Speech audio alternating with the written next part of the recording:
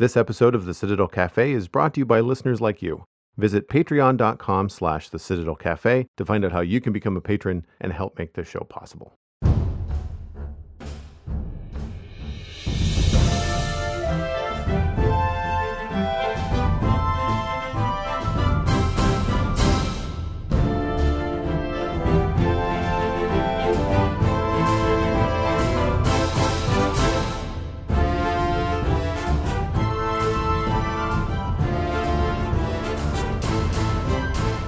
This is the Citadel Cafe, episode number 384 for Thursday, December 3rd, 2020. My name is Joel Duggan, and the Citadel Cafe is where my friends and I hang out to talk about the geeky stuff that we are into. Joining me this week, Megan Townsend is back. You can find her at Megan Townsend on all the social media that matters.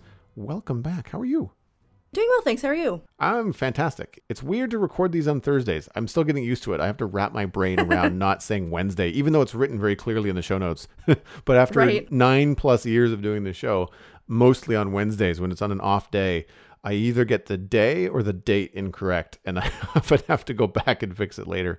It's weird that it's December. I've been doing fair bit of online Christmas shopping and surfing around Black Friday deals and Cyber Monday stuff. Not so much for Christmas presents. The Christmas presents have been surprisingly low tech this year. I won't get into what because some people in my family listen to the show, so I can't divulge just yet. But I'm excited about some of the things that I found that are like people's interests and things that they will be more than likely doing at home over the next few months as Canadian winter and the pandemic continue. However, personally, I was looking for some home theater updates because for those of you that might run a home business, Black Friday and Cyber Monday into there's a bit of a break, and then the Boxing Week sales are usually the best times to pick up tech. Like if you just need an extra hard drive for your home business, or like extra video files, or if you need like a new microphone or webcam, like all that kind of stuff, it's usually on some sort of sale, sometimes very good on sale. And so I've been podcasting with a set of earbuds forever. I haven't used the new ones yet because they're mostly going to be for, I think, streaming and gaming. But I picked up a set of the SteelSeries Arctis 9X. Specifically designed for Xbox, which I'm going to be hopefully getting either today or some other time, depending on when stock becomes available. And so that is kind of like what my nerdy week has been like, with Black Friday going into December, trying to figure out what's what. But it's been cool to see some stuff. Like it's not necessarily the latest greatest that's on sale, but there are some accessories and things. So if you're into that scene, if you're looking into gaming, if you're looking into like home office stuff, there's no like computers are not on sale, like tablets are not on sale really so much, but things like hard drives and mice and keyboards and all that kind of stuff tends to be on sale this time of year. I got my gaming keyboard last year at Black Friday sales actually. So I'm hoping to pick up the Xbox Series X, which I've of course been talking about on the show for weeks now.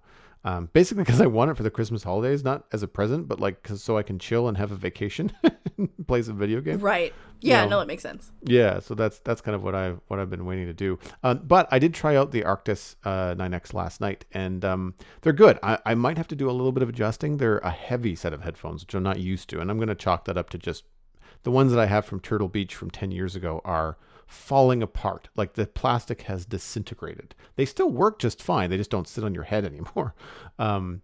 They disintegrated? Yeah, no, it's just wear and tear of putting the headphones on and off repeatedly, sitting on the couch watching films and playing games and stuff like that. The plastic just slowly but surely just like fell apart. And things like the ear pads are all worn. I mean, like 10 years old, right? Like, I mean, and I'm in an apartment, so if I'm watching movies on the weekend, I generally will put the headphones on because I can have it as loud as I want, which isn't super loud. I don't blow my eardrums out, but like, I mean, I can turn up Star Wars at midnight and not worry any neighbors or disturb any neighbors. But then also my television died 3 years ago, and the new TV that I have as a hand-me-down from my mom, the speakers are terrible. Like the audio is awful. So I'd much rather wear headphones and get much better sound out of the headphones. So with gaming, same idea. There's just a lot of repetitive explosions and things like that in games. And I thought, well, for my neighbor's sake and for the fact that I don't have decent speakers, I'll use headphones. And they are something that you can hook up to PC and to phones and tablets. So last night, just to test them out, I quickly attached them to my phone and went onto Spotify and played a couple different types of music and messed with a few things. And they sound great. They're comfortable. They're, like I said, they're a little bit heavy because they're Steel Series, which I didn't realize the name implies, as the product is made of steel. They're metal. The band is anyway. And so they call it like a ski goggle strap. And so you adjust a strap that kind of like floats the band above your head. Okay. But I think I might have to just like adjust the band a little bit because I felt like the muffs of the earphones were just a little bit too low and maybe like kind of digging in. Not digging in is the wrong word because that sounds aggressive, but like the weight of the earphones, I was feeling it more on my ears than I was on the top of my head. So I think I might just have to like just dial it back a little bit on the adjustment. But so far it's a good investment, and they're supposed to connect to the Xbox the same way that the controllers connect. So the idea is like you go from your Xbox being asleep to basically in a game playing both your controller and your headset connected in like 15 seconds sort of idea. Okay. I'm looking forward to seeing how they work. And if I'm going to be using them for streaming, I'll probably just plug them into the PC because I don't need them to be wireless when I'm sitting in front of a microphone. It would be nice to not have something, sense. But a lot of the times, I mean, you and I both have Yeti microphones, I believe, and I use the headphone jack under the microphone, so it monitors my voice. Plus, it also gives me game sound, and so I'll plug them into that if I can get a cord that'll work. I'm assuming they'll still need to be like they're not going to get power from that. You're going to have to power them in order to listen to music, but because it said that they'll work with PC, but like only with a custom wireless Windows 10 like receivers. Like, well, that doesn't make any sense because they're Bluetooth. So like they connect to the phone without the special adapter. So I'm assuming that they'll connect to Bluetooth with the PC. But I also know that Bluetooth gaming is not the best. Like sometimes there's lag with the audio. So anyway, we'll have to see. I've only had them for a day, and I tried them for like a half an hour last night before I went to bed. But so far they sound good. Certainly good enough for me. And the ear cups, which is where I was concerned, are very comfortable. They have some sort of like cool foam, or I can't remember the brand name that they give the special foam that they put in it. But it's nice. It doesn't feel like you're going to get super hot, in summertime and all that kind of stuff. So.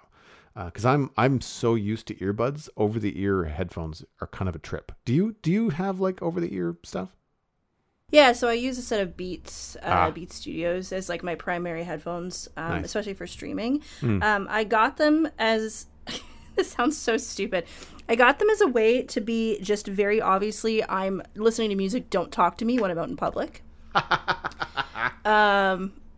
Because people would actively, like, if I had earbuds in, like, people would come up and try and have conversations with me. I had to, like, pull them up and be like, what? I'm busy. Like, and I, especially in the wintertime, like, when I had, beanies on and everything. Right. So now that, like, I have, even if I had, like, a toque on or something, if I put on headphones, it's like, okay, those are very large headphones. Clearly a person does not want to be bothered. That still doesn't stop people, unfortunately. But it became a way, first of all, for streaming. They were better for video editing. Whenever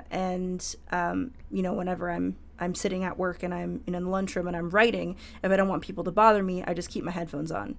And it blocks out a lot of the other sound that's going around there as well. So, I like them. They're great. They're getting a little older. Like the material on the headphones are starting to fray and like peel a little bit. Right. But I've had them for like 2 years and I wear them very consistently, like a lot. They've seen some good wear, so I'm not mad about them. I like their sound, and I kind of like how nondescript they are. I don't like anything that's super flashy. I don't like anything that's out there. I guess, for lack of a better word. I purposely got a black pair, right, just to kind of just be a standard. Yeah, these come in. Piece of equipment. I want to say these might come in white, but I got the black pair, and they've got some green highlights on them. The band that goes around the adjustable Velcro band that you use to change your fit has some like green Xbox like highlights on it, like little strips. Right. But it's still Right. predominantly like 95% black, and they're not designed for outside. Like I get the feeling from them is that they're definitely like an inside kind of like gaming headset. Well, they have a microphone too, which it really slickly retracts into the left ear cup. Like it just kind of like, it's like pulling out an aerial on a car, back when that was still a thing. Right. Like it just kind of like folds back into the headset. And so when it's there and retracted, it's like a little nub, and then you just pull it out and it's like a full mic arm, like a full headset. And you can just, and when you pull it out, it turns on. When you slip it away, it turns off. It's like, shoot, that's awesome. So nice. I don't really do much multiplayer gaming, but I'd like to try more, because it's one of those things where like I've had an Xbox 360, so no one plays that anymore. Right? There's no one to multiplayer with. And then the other times that I have done multiplayer, it's been like co-streams with Pixel Riffs or something like that, where we're on microphone and it's a different experience altogether. So I'm looking forward, because there's a couple of people that I've met now through Minecraft and different communities that are also like getting the new Xbox and going to be playing some games, and we'll see what multiplayer games are out there. I'm not a Call of Duty guy. Or if I am, first person shooters, I tend to prefer them on the PC, but I played Mass Effect and I played Borderlands 1 on Xbox 360, and I thought they were fine. Like, it's just a matter of what you're used to and all that kind of stuff. So, but I'm looking forward to it. It's going to be, I think I was mentioning this to you at pre-show conversation. It's weird to spend money on yourself, but then I never do it. And I didn't go on a vacation this year. So it's like, well, like, it's just, like I do have a little bit of extra in that realm. And part of it too is that like I have been getting more into gaming with the streaming and talking about games on the Citadel Cafe from time to time. And so I'd like to have a more up-to-date experience with that kind of stuff. So me too. I mean, I don't know if I'll get an Xbox. I know Colin's potentially looking at one. Nice. But right now I just have the Xbox Console Companion and the Xbox Shortcut on my PC, so I can access things from Game Pass on my PC if it's like, cross compatible. So a lot of the games that I've been playing has been through that. So at one point Colin and I were playing Gears together. And Gears 4, wonderful, great game. Had such a good time with it. Gears 5, awful. I hate the mechanics. They've added some new things in there that are just not good, and just the story is not great. We kind of gave up halfway through. Wow. And I've never finished it because it and I don't typically do that. I'd like to go through maybe at some point in the future, and maybe try again, because trying to stream it was a little complicated at the time. But so far, I play Spiritfarer through the Xbox console app. Oh, really? I thought you played that. I thought you played that on the computer. Well, I do, but it's on the PC, but it's through Xbox. It's through Game Pass. Oh, so Game Pass is like a monthly or annual. Yeah, that's how I'm going to be playing games. Is I actually one of the things that I picked up because I wanted to get the Xbox through EB Games for the All Access. I've since decided not happening. Everything I heard with EB Games so far has just been like a customer service. It just seems like a black flag or a red flag. I'm just like, I'm very surprised that company is still in business. Yeah, so I'm just like, I would rather I can get an Xbox Series X. It's more practical to do the monthly thing with Xbox All Access, but I don't want to deal with EB.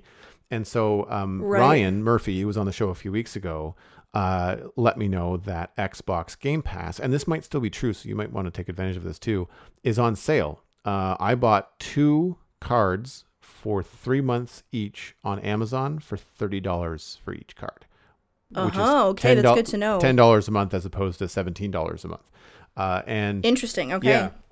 And then if Colin is getting an Xbox Series X, I remember seeing that Best Buy, in addition to offering $15 off of an extra controller, they were also offering $20 off of a 3-month Xbox Game Pass card with the purchase of an Xbox. So like if you're going to get the Xbox and you're going to use Game Pass anyway, you might as well buy them now and save the $20.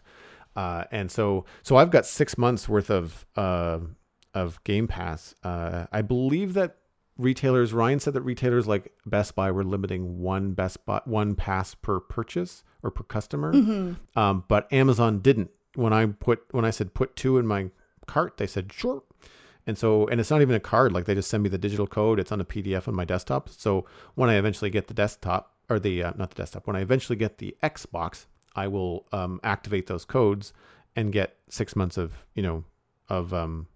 Xbox Game Pass Ultimate, which is both for PC and console, for $10 a month. So, that's awesome. Yeah, so check that out. Because if you're on a budget and that's how you guys play games together, then yeah, look at that, because you'll save some money in the long run. I mean, you have to fork over the $30 now, but I mean, that's if and that's the thing, is like you can buy that now, but if something happens, that like your computer dies and you haven't activated that card, then you don't have to activate it right away. Like you can wait until you have a better system. For me, that's why I only bought 6 months, because I thought, well, that takes me from December to June, at which point I'm probably going to be outside more, knock on wood, more hiking, more running, more like less kind of just sitting at home in the wintertime playing video games. So at which point I might continue the Xbox Game Pass, or I might just say, well, I'll just wait for the next sale and, play the games that I own now and whatever. But yeah, so that's kind of like one of the things that I was looking at over the Black Friday sales was all that kind of stuff. Now I'm kind of looking ahead to what might be available during Boxing Week for tech for the business, and kind of invest. I'd like to update it and get a second microphone for podcasting and stuff like that, but we'll see, because it's all that kind of stuff where it's just like needs versus wants versus what's the best investment right now. But yeah, so that's basically what my week has been in the last little while. It's just been looking at online sales and all that kind of stuff. What have you been up to that's been nerdy the last little while? I started like picking back up into, so the start of December in the YouTube sphere is Vlogmas. So I kind of jumped on that kind of on a whim, really, just as a way to kind of keep myself sane and kind of just document what's going on. This is going to be a weird holiday period, I think, so I'd like to just have something to document it and to keep myself, I guess, focused and centered and organized, because Lord knows organization is probably really important right now. But aside from like doing some video editing and general game playing, I haven't managed to stream it a little bit because I didn't know what my schedule was going to be like. But aside from that, I've been mostly just doing some writing and watching a lot of Adventure Time. I never get into Adventure Time. I tried 1 or 2 episodes and I just didn't get it. See, in the beginning, this is my first time watching it all the way through. But the characters are very cute, and I'm very into the art style, and I'm very into a lot of the characterization, particularly Marceline and Princess Bubblegum. I find them very endearing. Excuse me. But I don't know. It's my first time watching it all the way through. And to be very fair, the beginning of the show is very difficult to get into. There's not a lot that happens because it's very episodic. But the episodes are only like 10 minutes long, so it's not really that much of a commitment.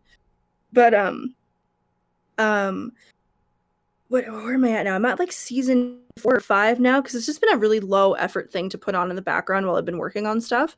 But now that I'm into like seasons 4 or 5, they're getting into a lot of lore and world building, and you could easily, like, really all of the episodes that have been done so far, they're absolutely just one-offs. But there's been some tiebacks into newer episodes, but you don't really need to know a lot of information about it. So when you start to look at the actual lore building, it gets very intense, and the longer the show goes on, some of it gets a little horrifying. It's like not so horrifying that it can't be on a kid's Cartoon Network, because it's literally Cartoon Network, but it's I don't know. Some of it can be very creepy, and there's some things where I'm just like, oh, that's kind of weird. I can't believe this got okay to be put on kids' TV. But there's some good messages, and like the lore building and the world building and the characters they're very endearing, and it's just been a nice, like, fun, lighthearted thing to watch without a lot of pressure. And it's, again, because the episodes are like 10 minutes long, you can watch 2 or 3 of them and be like, all right, I'm good for the day. Nice. Or just keep it going for long periods of time. So I've been having a really good time with it. A lot of people have been Adventure Time has kind of had like a resurgence because it's been like something like a couple years since the last episode was put out of like the original series, and now there's one called Hidden Lands or something. I don't remember what it's called, but there's like a new version out, a new like season or a new series of Adventure Time that's out that's focusing mostly on Marceline and Bubblegum, whereas the original Adventure Time is about Finn and Jake. They're the protagonists, so most of the stories revolve around them, and then everything else to do with like all the other characters, they're just like side stories. But this one is specifically about Bubbling, so Bubblegum and Marceline is like they're a couple. Okay. So it's very I haven't watched it yet, but I'm going through all the way because I've already seen like some hints of like character development and building and like history that has been like hinted at, but they haven't really gone into it yet. So it's been very fascinating to watch and to listen to so far. So I'm looking forward to getting back into it again. It's been really, because I'll watch it with Colin. We're just watching it online, so it's just on on one of those illicit streaming websites. Because it's not anywhere. It's not on Netflix. It's not on Crave. It's not on Amazon. Like, I don't think Cartoon Network has a deal with any streaming platform to play it, and it's not on their website. It's so strange that they're so late to that game, because they I know. When people look at Disney Plus and see that it's doing like gangbusters, I don't remember the stats. Yeah, but they reported on it on the Daily Tech News Show. Disney Plus doing like their quarterly, their annual, because it's a publicly traded company, like they're reporting how Disney Plus is doing, and like gangbusters is an understatement to say how well Disney Plus is doing, right? And to have like all of that stuff, all that cartoon stuff under one roof. I think also there's that push and pull of like consumers kind of are at their limit of like yet another monthly subscription for $9.99, for all the cartoons that I could ever watch from Cartoon Network. So I get that. But yeah, I'm surprised that it's not somewhere. Like they don't have a deal with some other distributor, because even Amazon Prime has got like a kids section now. They've got like a family friendly, safe area versus that I always have to choose not to go into because all my stuff that I'm watching on Prime is elsewhere. Right. But Adventure Time is one of those things that I've just heard so much about that I should have probably watched, having been an animator and being into that kind of stuff. And it's the same thing with like Steven Universe, and Gravity Falls is something that Rocket kind of reminds me about once a month. Have you watched that yet? Have you tried that yet? That's next on my list because I've heard wonderful things about Gravity Falls, like in terms of like character development and story progression and writing. And it is like a masterclass in that. Yeah, apparently it's really good. Yeah. I did take the time to finish Star Wars Clone Wars. I have that set aside as another time because Brockett and I were going to get into that on a show, but we had to cancel that particular recording. So I've still got those notes set aside, but I did finish those. So like I'm slowly but surely catching up on all the stuff that I kind of feel like I should watch. One of those things actually has been very slowly. I've been trying to catch up on Schitt's Creek because it like won a ton of Emmys in the 7th season, but I've not seen any of it. So I started on season 1. And I think I might have to do what you are doing and like, having Adventure Time on kind of like in the background or like, watching it while you're doing other stuff. Because Schitt's Creek, there's not a lot of visual gags. It's mostly dialogue. So I don't necessarily have to sit and watch it. Because I find it hard to get through some of the episodes. I do find Me too. I had a hard time with it. Oh, you're watching too. Cool.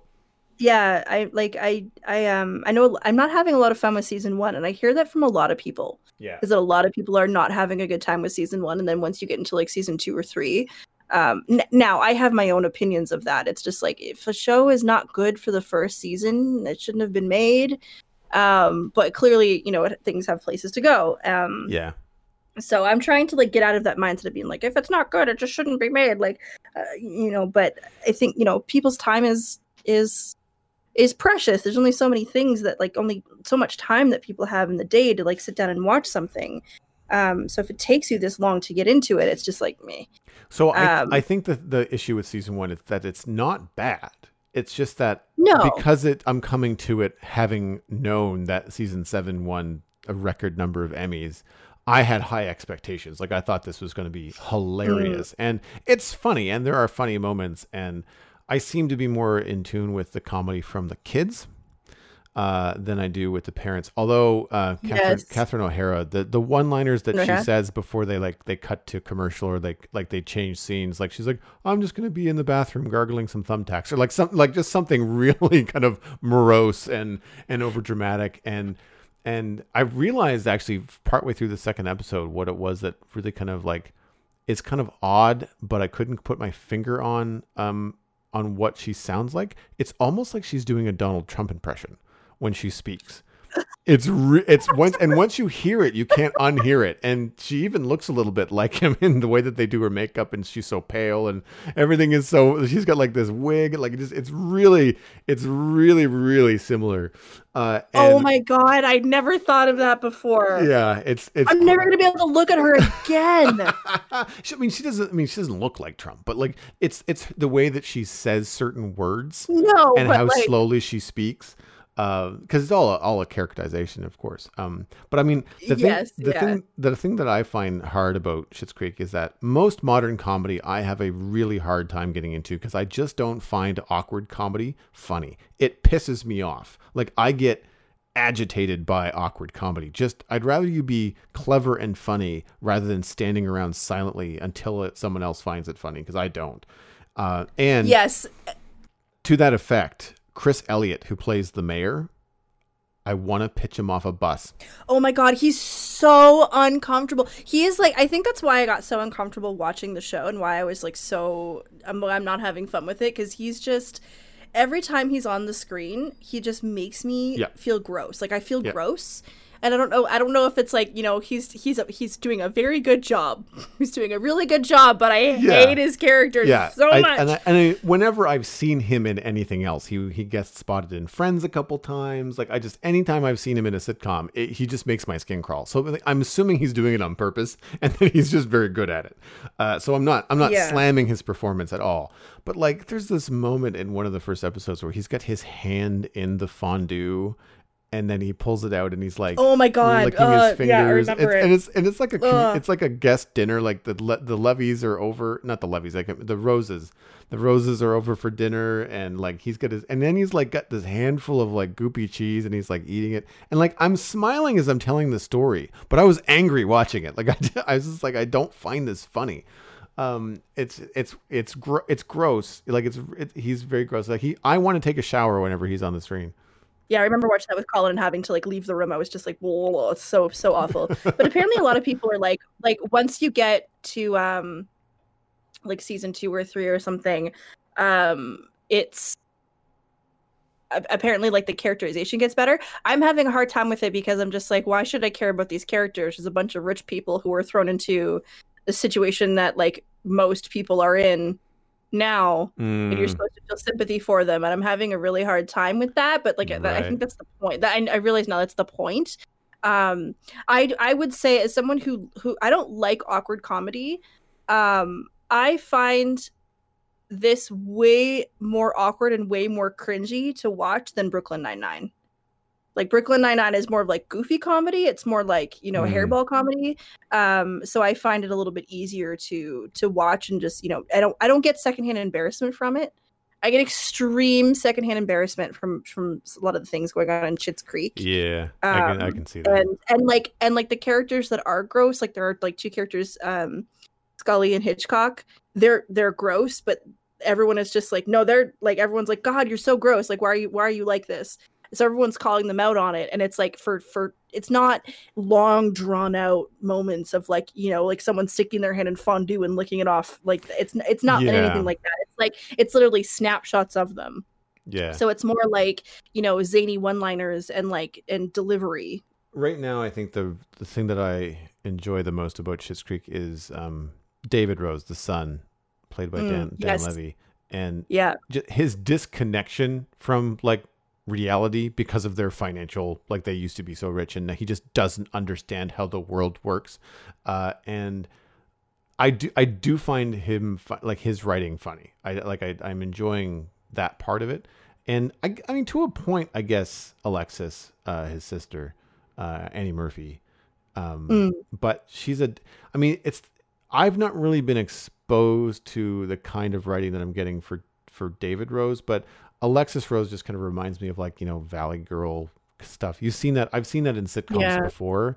Um, and honestly, the pair of them together is really funny because like on one hand they'll fight and they'll bicker, but then when it comes down to like, privilege, they land on the same side of that coin and they'll absolutely team up, and be just like, you guys are terrible parents, or like, they'll have each other's back to a certain point. I mean, they'll bicker, but at the same time, like they'll they come down on the same side of their privilege, which I think is very funny when they use it in the context of the show.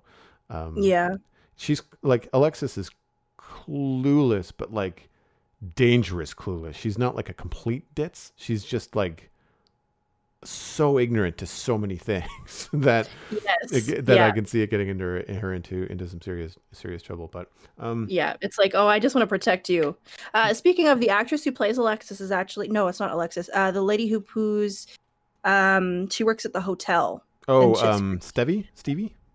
Yes, yes. She's in Halifax right now. She's shooting a show. Oh, Stephen cool. King short. Yeah. Oh, right on. Um, I like her yeah. too. She's like, Fun that's the fact. thing. Like some of the other, um, they're not one note, but some of the characters that at this point I know very little about that are in the show, like Stevie from the motel, like the mayor's wife, like I can't remember his name, Mutt or something, the mayor's kid, the Yeah. bearded Yes. homeless guy. Um, Yeah. but they're stiffer characters because they're meant to be like the normal people to the crazy Roses. But I find some of their content quite funny because they're the ones going like, what? No, I don't. What are you talking about? Like this. There's a really good moment from one of the episodes I watched recently that I did quite enjoy. Somebody thought that the mayor's wife was having an affair with Mutt, but it's her son. And Yes. so they don't know that yet. And she's talking about having just seen him, and they're like, "Oh, would you like to join us for dinner?" And she's like, "Oh no, I couldn't put anything else in my mouth. I'm full." And then Johnny and Moira are like looking at each other like, "Oh geez," like thinking that they know something's up, right, with an affair. And so there's all these sexual innuendos at the table until they discover that it's her son. But that kind of stuff was really funny because it was just they didn't like pause so much to let the audience get the joke. They just kind of piled like three of them on top of each other and you had to keep up. And I like that kind of stuff. Like that I find clever writing. So one of the other things that I've been catching up on that I wanted to see when it first came out, but I just never did get to it, is Alita Battle Angel. We spoke about this on a trailer, Lou and I did, about the trailer back in the Citadel Cafe 295 in November of 2018.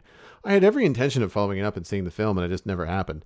And I resubbed to Crave and HBO for the holidays just to watch Star Trek Discovery and a couple of other things coming there.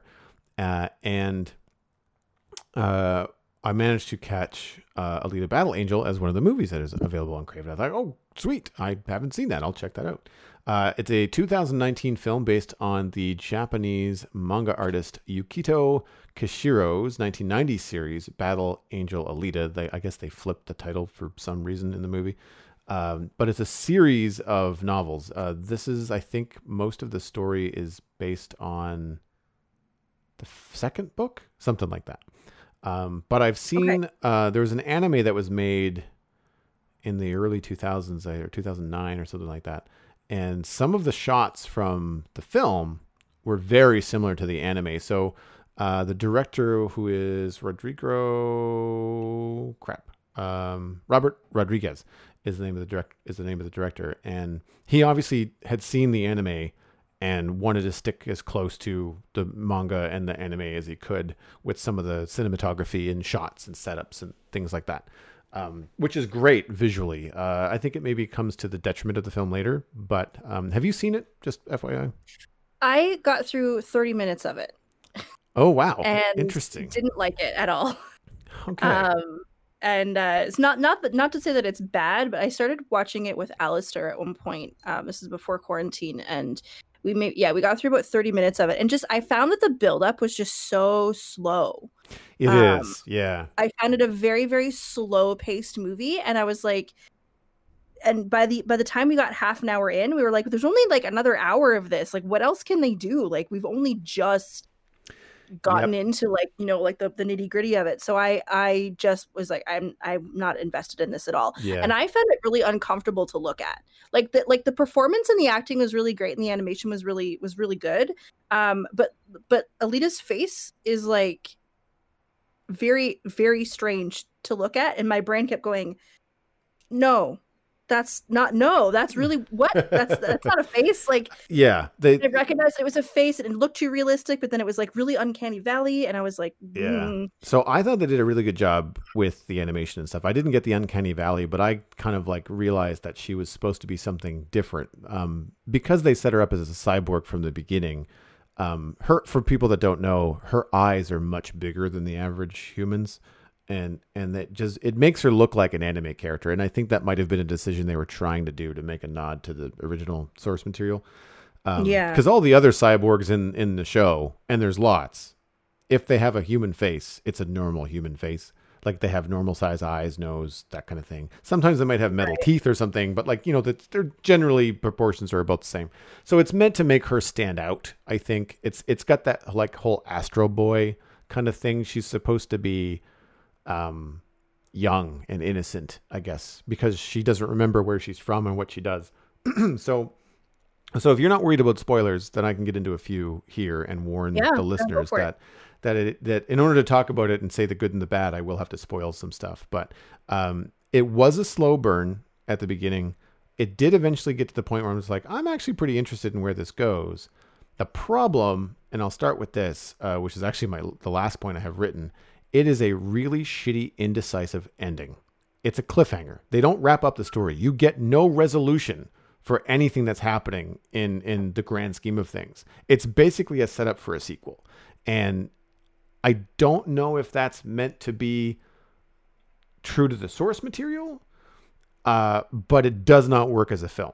They should have just done like what Lucas did with Star Wars and have like, they destroy the Death Star, they win, haha. If we never make another one of these, at least we have a concise story in this one. And obviously that didn't happen. They made a lot more, but with this, James Cameron and Robert Rodriguez have hinted that the film could lead to multiple sequels. On February 6th, 2019, they announced that they had plans for Alita Battle Angel 2. Please don't call it that. And then casting of Edward Norton in a non-speaking role as Nova, the film's kind of like mysterious, like omniscient villain, was intended to set up the sequel, because like, I'm not sure how much money he got paid to sit there and just say nothing for like 30 seconds on film.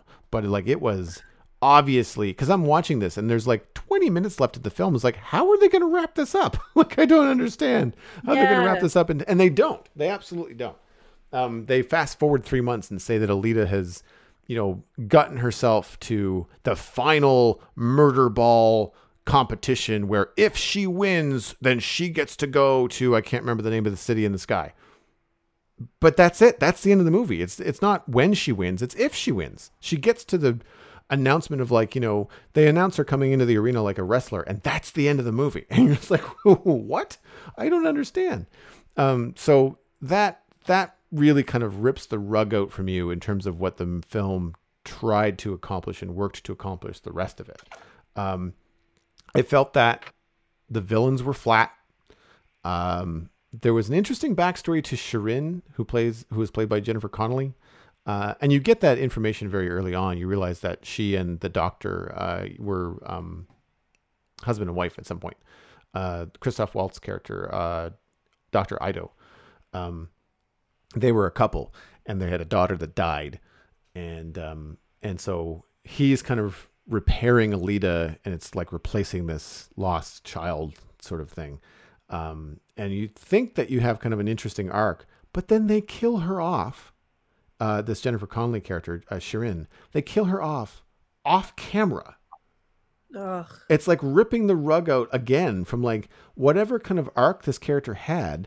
She says, I'm done, I'm out, to her evil gangster boss. And you think like, well, that doesn't happen in any gangster movie I've ever seen. You don't get to go out, like you die or you spend the rest of your life on the run. And she walks out to an elevator where they open up the elevator and they show the shadow of some giant cyborg guy. And then in the next scene, the gangster guy says like, Dr. Shirin is going up to the city in the sky. And he opens up a case and it's her eyeballs, her brain, and something else in a jar. And he says it's her. You've got no idea. You have to take his word for it because they don't show her die. Ugh. They don't show any kind of like attack. They don't show anything. And they could have made it because she's kind of like, she's someone that has not done nice things in the film. And if she had met an untimely end or a gruesome end, it would be kind of like full circle. Like, you know, you thought you were doing bad things. Now bad things are coming and being done to you, but they don't show you that. So you don't get that pathos. And Right. she had done something good. Like she kind of came full circle. She was doing all this bad surgical stuff with cyborgs. And then she decided to help out Alita's boyfriend, Hugo, when he died, and she saved him. And that was the thing where she's like, Right. I'm done. I'm no longer doing your evil deeds. But they then kill Hugo again after she saves him. It makes Oh, so it's like no, all pointless. he dies twice. What? I was, again, the movie, I was enjoying it right up until I realized that they weren't going to be able to solve it. And then they started saving Hugo like twice over. I was like, nope, I am not on board with this. He was a weak character to begin with. He was, in my opinion, I'm sure he's a decent actor. I don't remember his name right now. I had it written down. Hugo, what was his name? Valen? No, that's bad. Here it is. Kean Johnson. Um, Mm. he's probably a decent actor. He's in a couple of other films that I've wanted to see with some other, you know, good actors. But I feel like they cast him too old. The aspirations of the character Hugo are like, I'm going to accomplish my dream and I'm going to go up to the city in the sky. But he's like 18 or thereabouts in the film. And it's just so naive in this cutthroat Iron City kind of like underbelly cyborg place where it's like kill or be killed and survive and stuff. And he's supposed to be this hip, like, you know, gangster, like thug wannabe. He's such a knob that you don't buy it. You would buy it if he was 14, you know, and trying to like chase his older brother and be like the big brother and do stuff like that. But because he's old enough to know better, it just doesn't fly. And it's he has a nice relationship with Alita. Like it's cool that he provides that motivation for her because she has to save him at least once, if not more than once. And like that part is okay, but then you like his motivation as a character is really weak sauce. But to go into the good stuff, which is the stuff around Alita, I mean, it's a great show of strength with a female lead character. She is a former, I can't remember the name of her bot, but she's like she's basically an assassin warrior cyborg from Mars is her backstory, and she doesn't realize it, but she eventually figures it out. She has a body that she gets a new body, and in the movie, when you first see her in the first half an hour, she's got the doctor's old kid's body, which is like 14, 15. And then her new body, her body that she gets from a crashed spaceship is like, she's like 20. So she's much older. And there's even a comment. The nurse even says like, oh, so you're much older than we thought.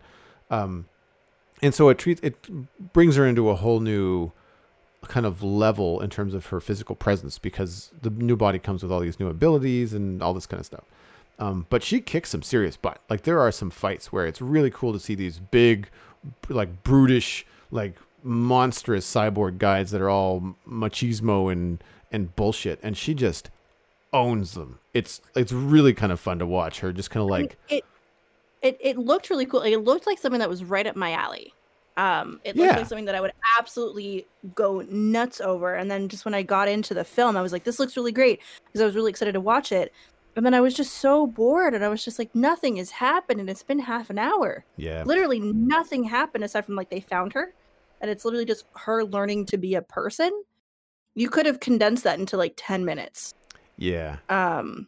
And like, you know, I feel like the pacing of the film, like I might give it another watch because it's like I would like to watch like the actual fight scenes because it looked amazing, but just the pacing of the story was just so slow, and that's why I never bothered finishing it because I was like, no, No, can't sit here with nothing going on.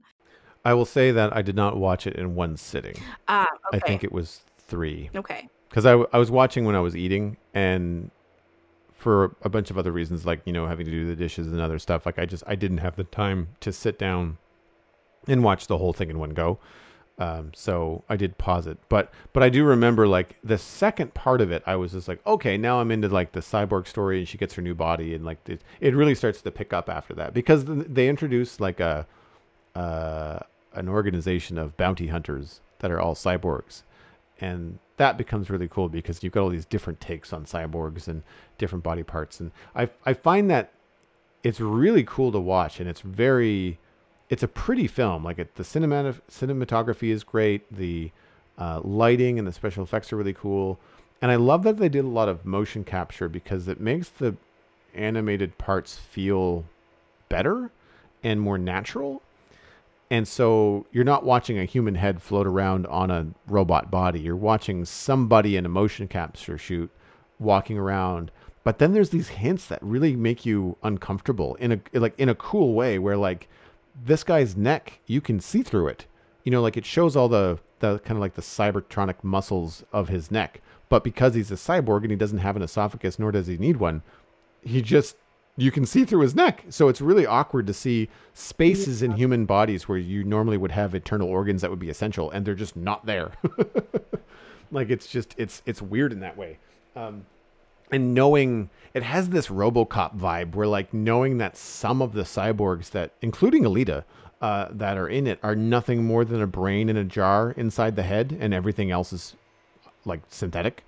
Uh, it's really off-putting sometimes, but I think it's meant to be. Like it's meant to kind of push you into this realm of like this is weird, and because it's weird, it kind of gets away with some of the unexplainable tech from Mars that she ends up using later on in the film with her body, because she can kind of like turn on some sort of like plasma blade, like plasma fire on her fist, and like punch through stuff.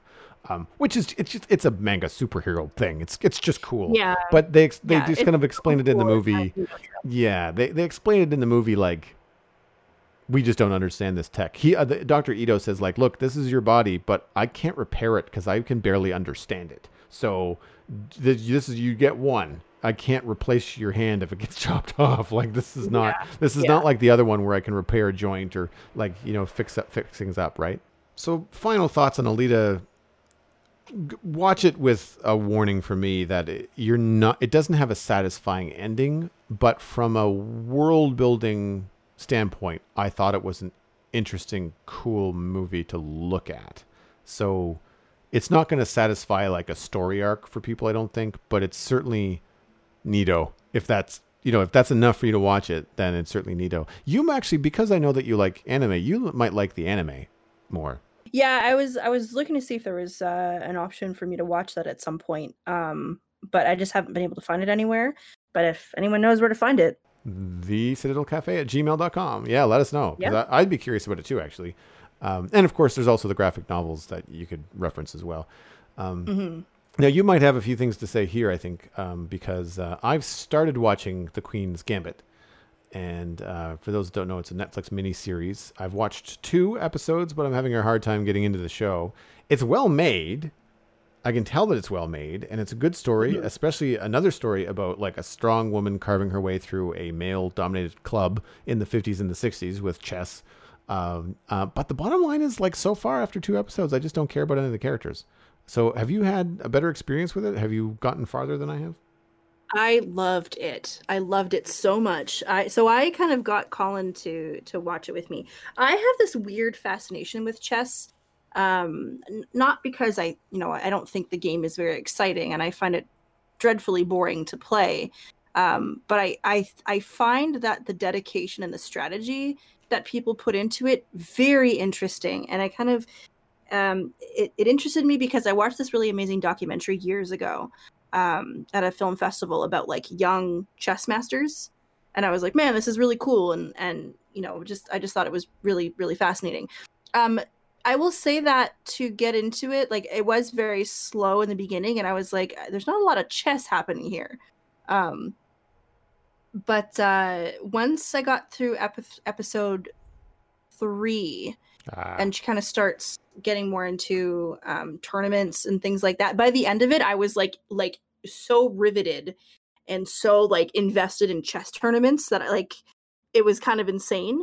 And when you go back and like go through the symbolism, like with the costuming and some of the things that she wears, um, I don't want to spoil anything for you because it's when I realized it took someone tweeting it for me to realize the symbolism of something. Um, but like the whole show is structured like a chess match as well. Like yeah. every single episode is a chess match, and it's she's trying to figure out like she essentially is the queen. She is the queen, and the whole show is about it's about chess, but it is also a chess match, and that level of like depth blew my absolute mind, and I had the best time with it. I thought it looks beautiful. Um, it's stunning. Like the costumes are amazing, and I Mm-hmm. remember sitting with my roommate. She's Bethley she's a professional seamstress. She was like the costuming in this is immaculate. The makeup design is wonderful. The growth of the characters are wonderful. um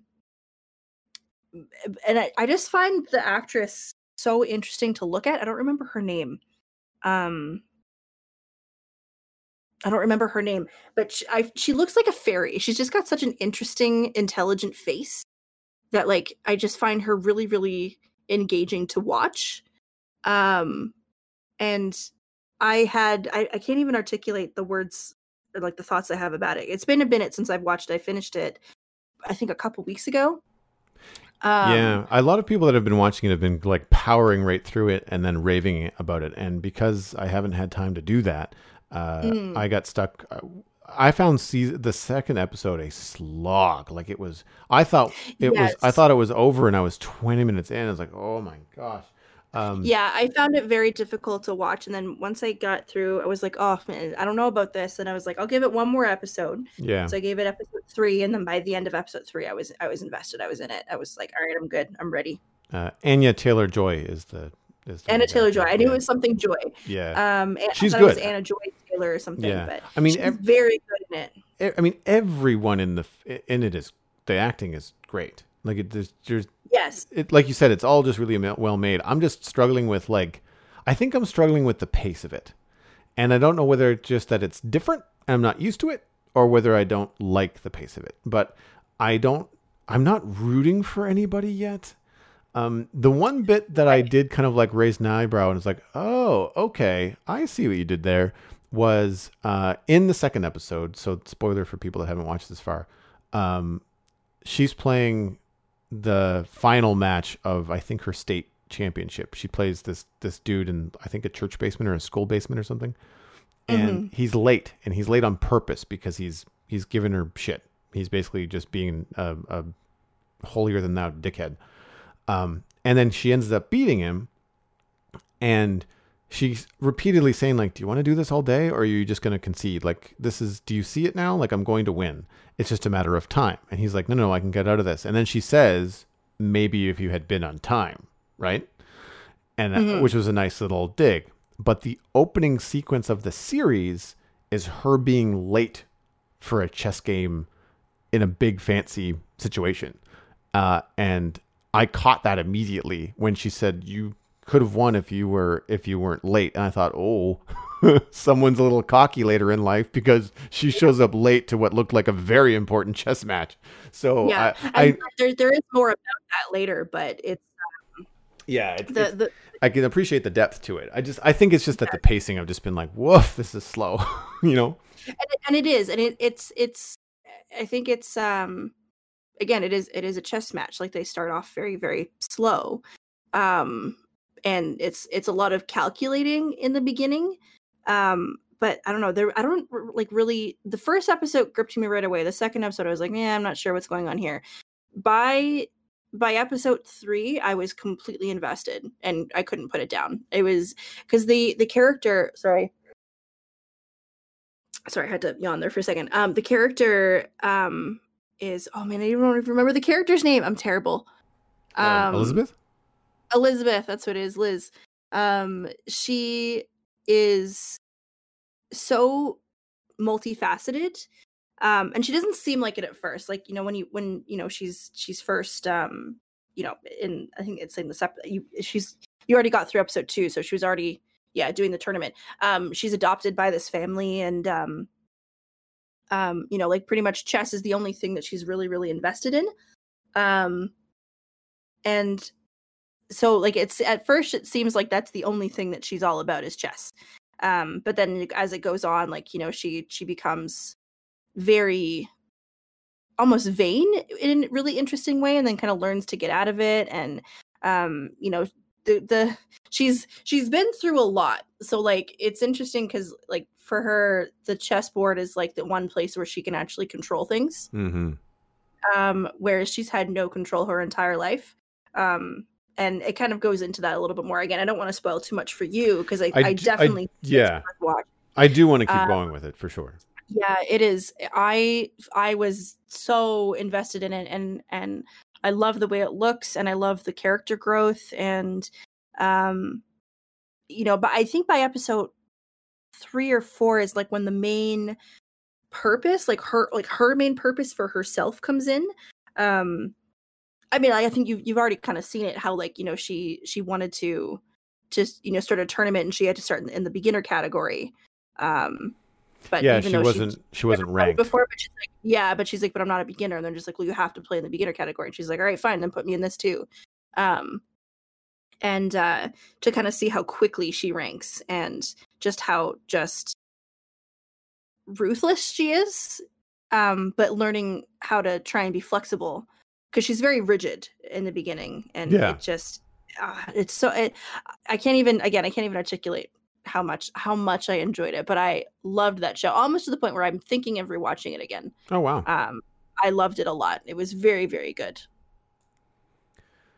Well, moving on into the Internet Minute, which is, of course, brought to you by you, the Citadel Cafe is 100% listener supported. If you get value out of the show, please consider putting a little bit of value back in. You can become a member at patreon.com/the Citadel Cafe. Joining the Patreon will get you access to the member-only Discord, as well as any of the bonus episodes that we've been recording over the course of 2020.